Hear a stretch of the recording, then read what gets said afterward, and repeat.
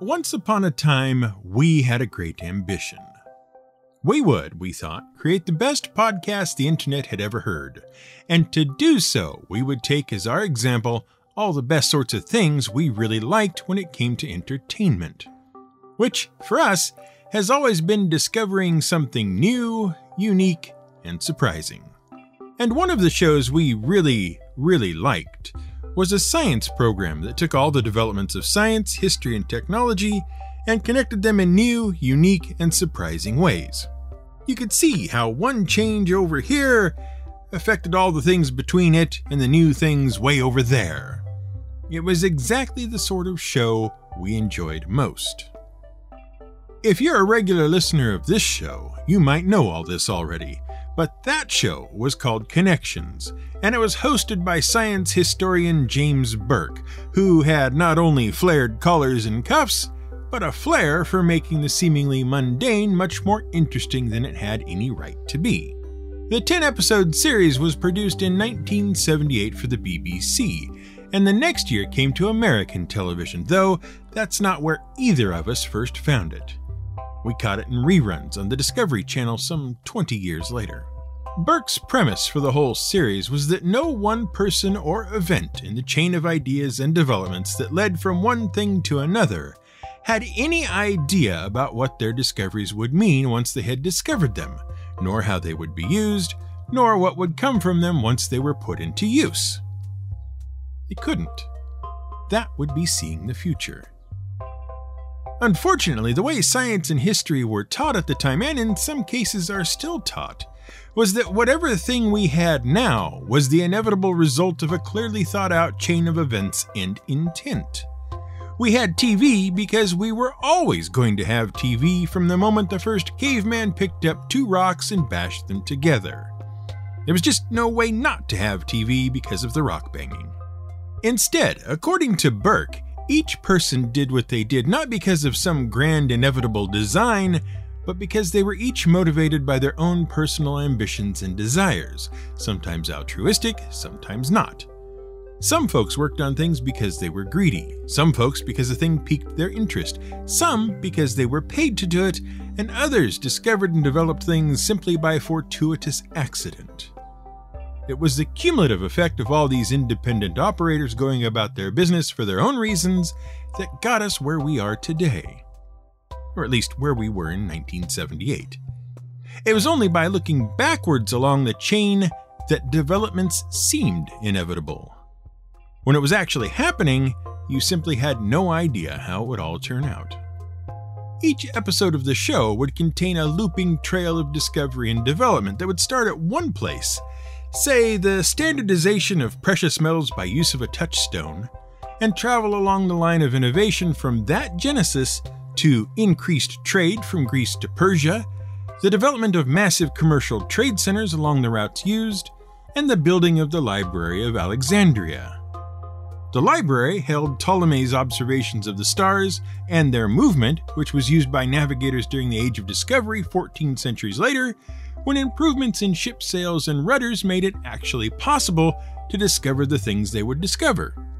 This led to mariners realizing compass needles didn't actually point to true north, which led to investigating magnetism, which led to discovering electricity thanks to the use of a sulfur ball by German scientist, inventor, and politician von Guericke. That led to interest in atmospheric electricity, which, at the Ben Nevis weather station, led to Charles Wilson developing the first cloud chamber, which allowed for the observation of passing ionizing radiation, from which important things were learned by Sir Watson Watt, so he could develop radar, and by Ernest Rutherford, so he could develop nuclear weaponry and change the world once more. And that's just one episode. The first series did 10 episodes of that sort of thing, and then, when you got to the end of episode 10, you discovered the whole series loops back on itself to where it all began in episode 1. The series was successful enough that it spawned several sequels through the years, as well as a computer game. And it inspired us to start the show you are listening to now. And sure, we've changed a fair bit from the original premise, and it's unlikely we'll be picked up on either side of the pond for a television run, but we like to think we've done pretty okay and remained at least a little true to our original inspiration. The only fault, of course, being that James Burke never had to do a Lost episode. This is GM Word of the Week, and I'm Fiddlebag. You'll have heard the phrase, "they've got their head in the clouds." Maybe you've even seen a show or read a book that has the sort of character that just isn't attached in any measurable way to reality.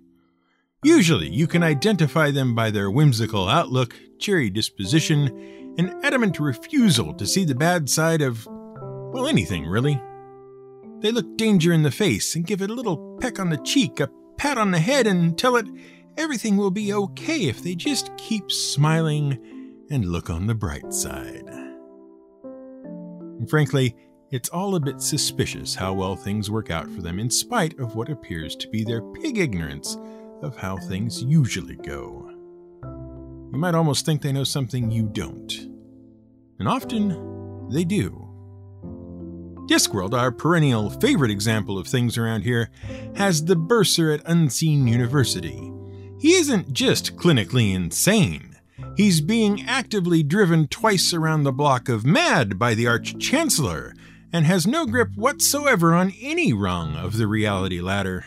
And yet he's a whiz, pardon the pun, at mathematics, and is frequently, in those novels which he appears, the one who gives the key that unlocks the plot which the other characters will then go on to resolve. Fortunately, he has dried frog pills, and is now capable of hallucinating that he is sane. Into the same category, you can check characters like Phoebe from Friends, Rose Nyland from The Golden Girls, and every appearance of Harpo Marx ever. Strangely disconnected characters operating under their own rules without regard for how things usually work towards a goal no one really understands, and usually succeeding. Often to the benefit of not only themselves, but to everyone around them. They even show up at the game table, either as GM non-player characters or as the characters themselves. They're just fun to watch in action and even more fun to play. Because they are so generally loony, you can get away with a lot more than a character played straight. But the question is, where did this sort of character and the associated phrase, head in the clouds, come from? Well, if you've seen the Lego Movie, and we think by now most people have, you've already got your big clue.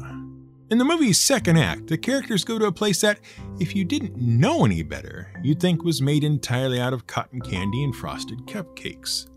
It's a place that makes no sense and appears to be inhabited by people made from randomly connected Lego bricks. Here, Emmett and the gang meet Unikitty, advance the plot a bit, and get ready for the third act. It's called Cloud Cuckoo Land. Aristophanes was a playwright who lived in Greece between 446 BCE and 386 BCE.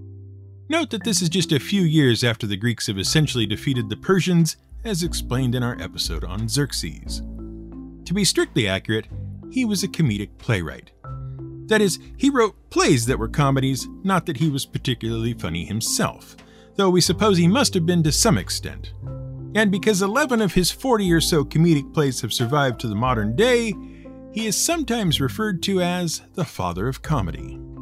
According to those who know these sorts of things, Aristophanes' depictions of everyday life in his hometown of Athens were the most accurate and most convincing of any playwrights available, and his ability to poke fun at and ridicule public figures was to be feared. Plato even pointed out one of Aristophanes' plays as the slander that contributed to the eventual death of Socrates. Mostly what Aristophanes did, though, was write plays to win competitions.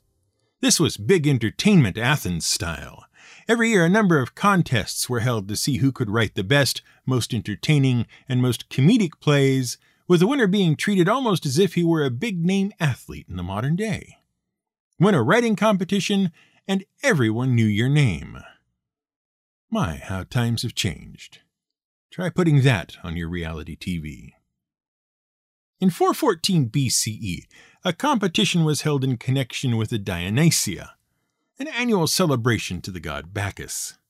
Aristophanes submitted a play that survives to this day called The Birds.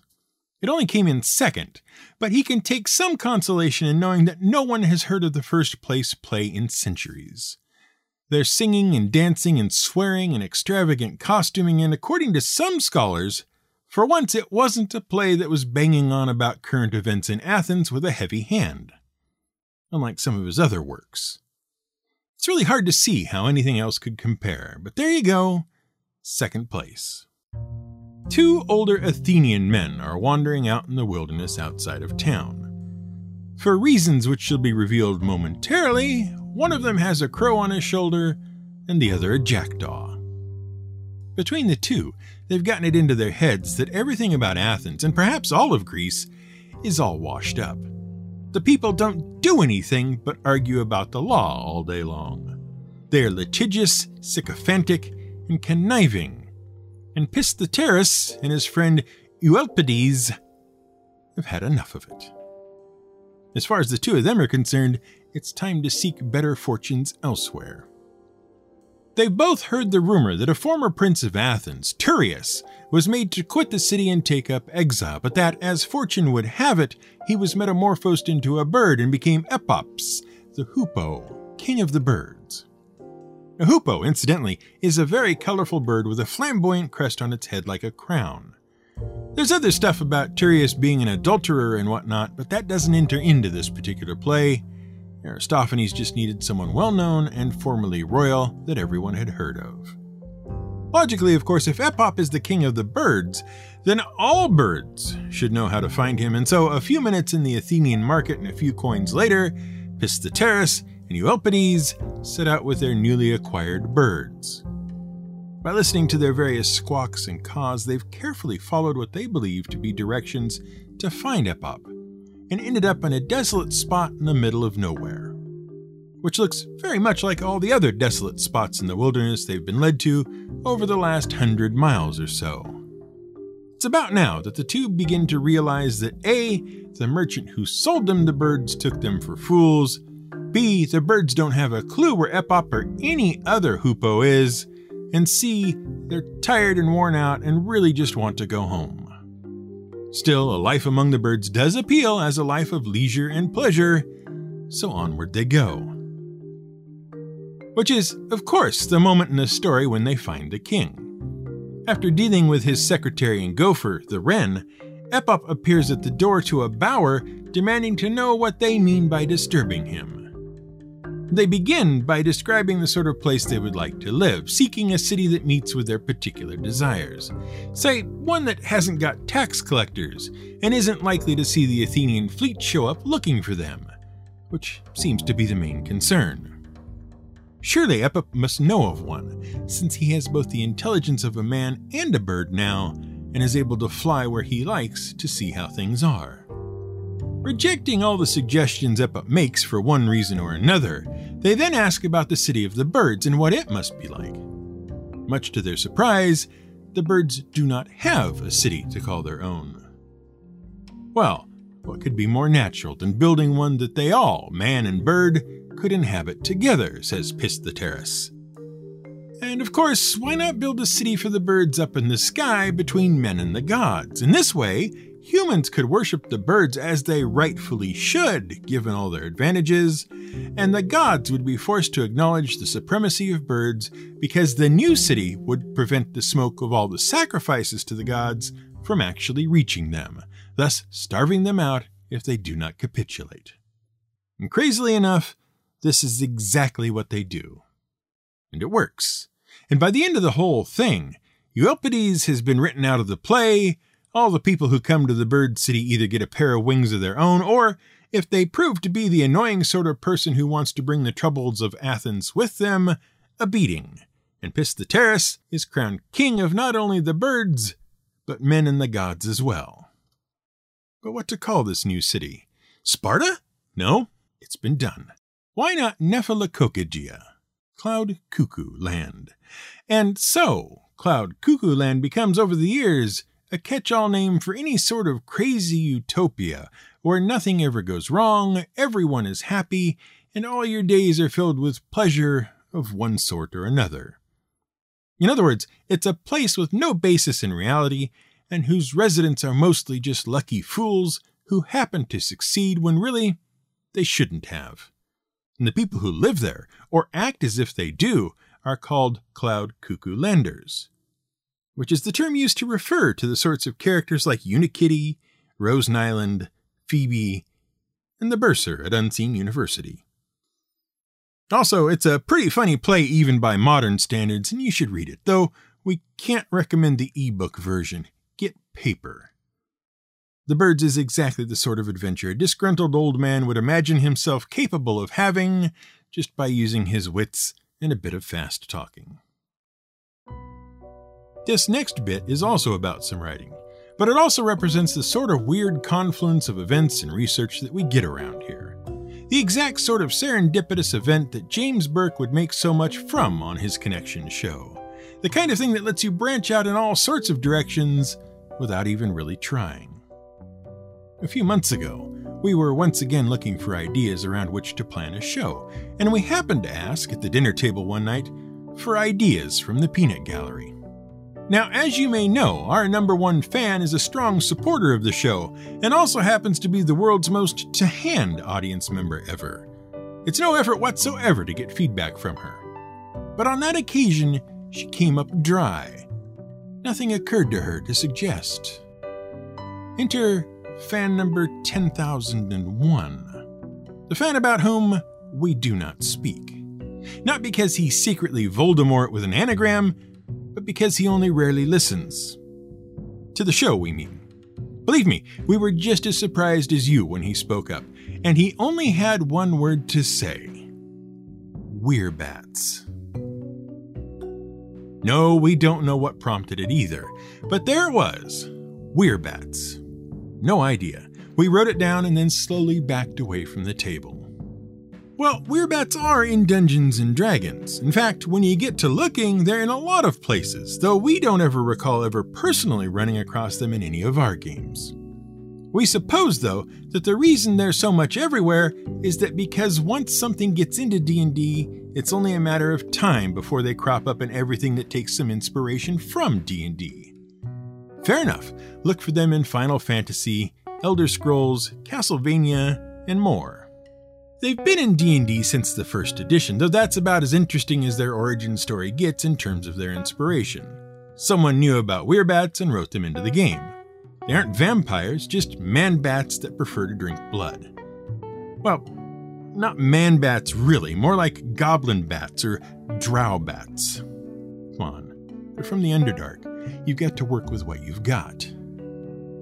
Normally, a werebat looks like a halfway stage in a lengthy stop-motion transformation sequence, but they are also capable of sprouting the wings and the more defined facial features of a full-on bat, at which point they're really giant bats, more or less. All pretty standard stuff for a weird creature in D&D. Probably their most famous appearance, if they can be said to have one, was in Waterdeep Dungeon of the Mad Mage. And that, we thought, was that. Not much more to go on there.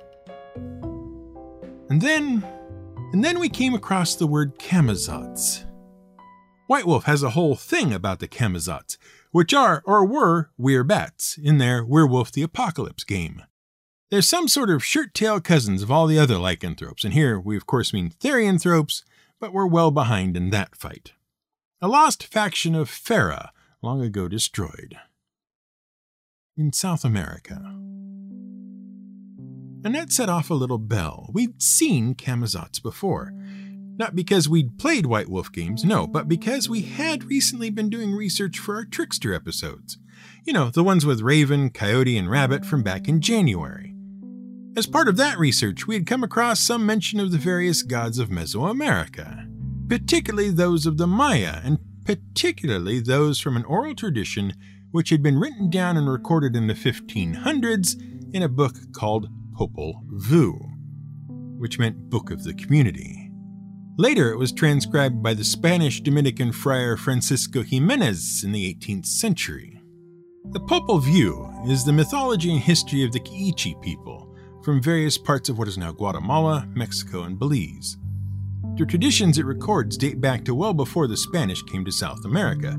They cover the Mayan creation myth and in particular the adventures of the hero twins, Hunahpu and Xbalanque. The twins are the sons of one of an earlier pair of twins, Hunahpu and Vucub Hunahpu. And yes, we know we're butchering these names, but we're doing the best we can. See Sahuagin. Hun and Vucub get themselves invited down to the underworld because they are apparently such amazing ball players. There, they play a game against the lords of the underworld, but of course, the lords cheat and put them through trials and try to trick them, and eventually, the twins lose and are killed. Well, when Hun dies, the twins Hunahpu and Xbalanque are magically conceived and born. Eventually, they too come to the underworld and seek revenge for the death of their father. They succeed, and as a reward, we suppose, they become the sun and the moon. These then are the hero twins. Well, as part of their revenge-seeking adventure, they too get put through trials and tricks, and one of their trials is to spend the night in the House of Bats. As you might expect, the House of Bats is full of bats. Not the kind you play ball with, but the kind that flap around squeaking and trying to kill you. Apparently. The real problem is not the bats themselves, though. Rather, it is the presence of the Mayan bat god Camazotz, which means, handily enough, death bat. You can see how that might be a problem. It sounds unfriendly from the start. It's not helped by the fact that in Mesoamerican culture, the bat is associated with night, death, and sacrifice. Well, of course, it all comes to a head, both literally and figuratively, in the House of Bats. In order to defend themselves from the hordes of bats circling and flapping and squeaking and doing other batty things, the hero twins squeeze themselves deep into their own blowguns. Hiding. Hey, they're heroes. They can do that sort of thing. Unfortunately, the problem with hiding in a blowgun is that you've got virtually no view at all of what is going on outside the blowgun. The twins only had to stay the night, but inside a blowgun, everything is dark. How do you tell when the night is over? Well, if you're Dingus Hunahpu, you just stick your head right out the end of the blowgun and take a look around. At which point, Death Bat God Camazotz swoops down and snatches your head right off your shoulders, flies it to the ball court, and hangs it up, ready to be used as a ball in the next game. Eventually, the sun does rise, the bats all go back to the roost, and Xbalanque climbs out of the blowgun to see what can be done about his brother. As for how that turns out, well, modern editions of Popol Vuh are available. We're reasonably certain that's where D&D Werebats came from. So really, there you go. Trickster gods to the Mayans, to Popol Vuh, to Camazotz, to White Wolf, to Werebats, to D&D. A nexus of connections just waiting to be used. Sometimes Fan 10,001 is kinda handy.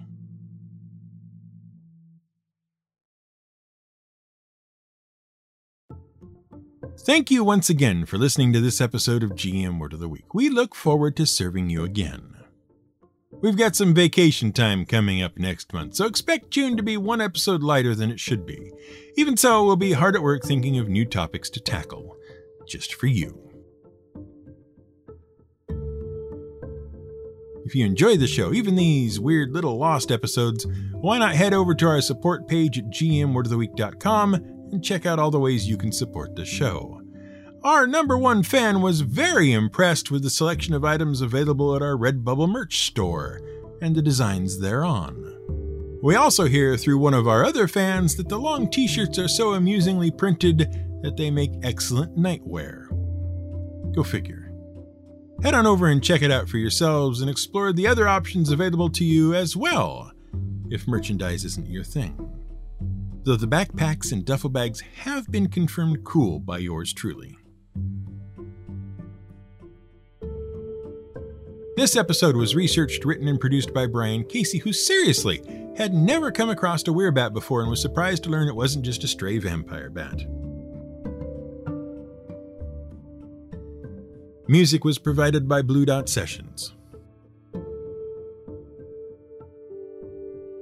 Oh, we know, Wrinkle in Time, one of its planets. And we know the thing you're going to tell us about Banjo-Kazooie, too.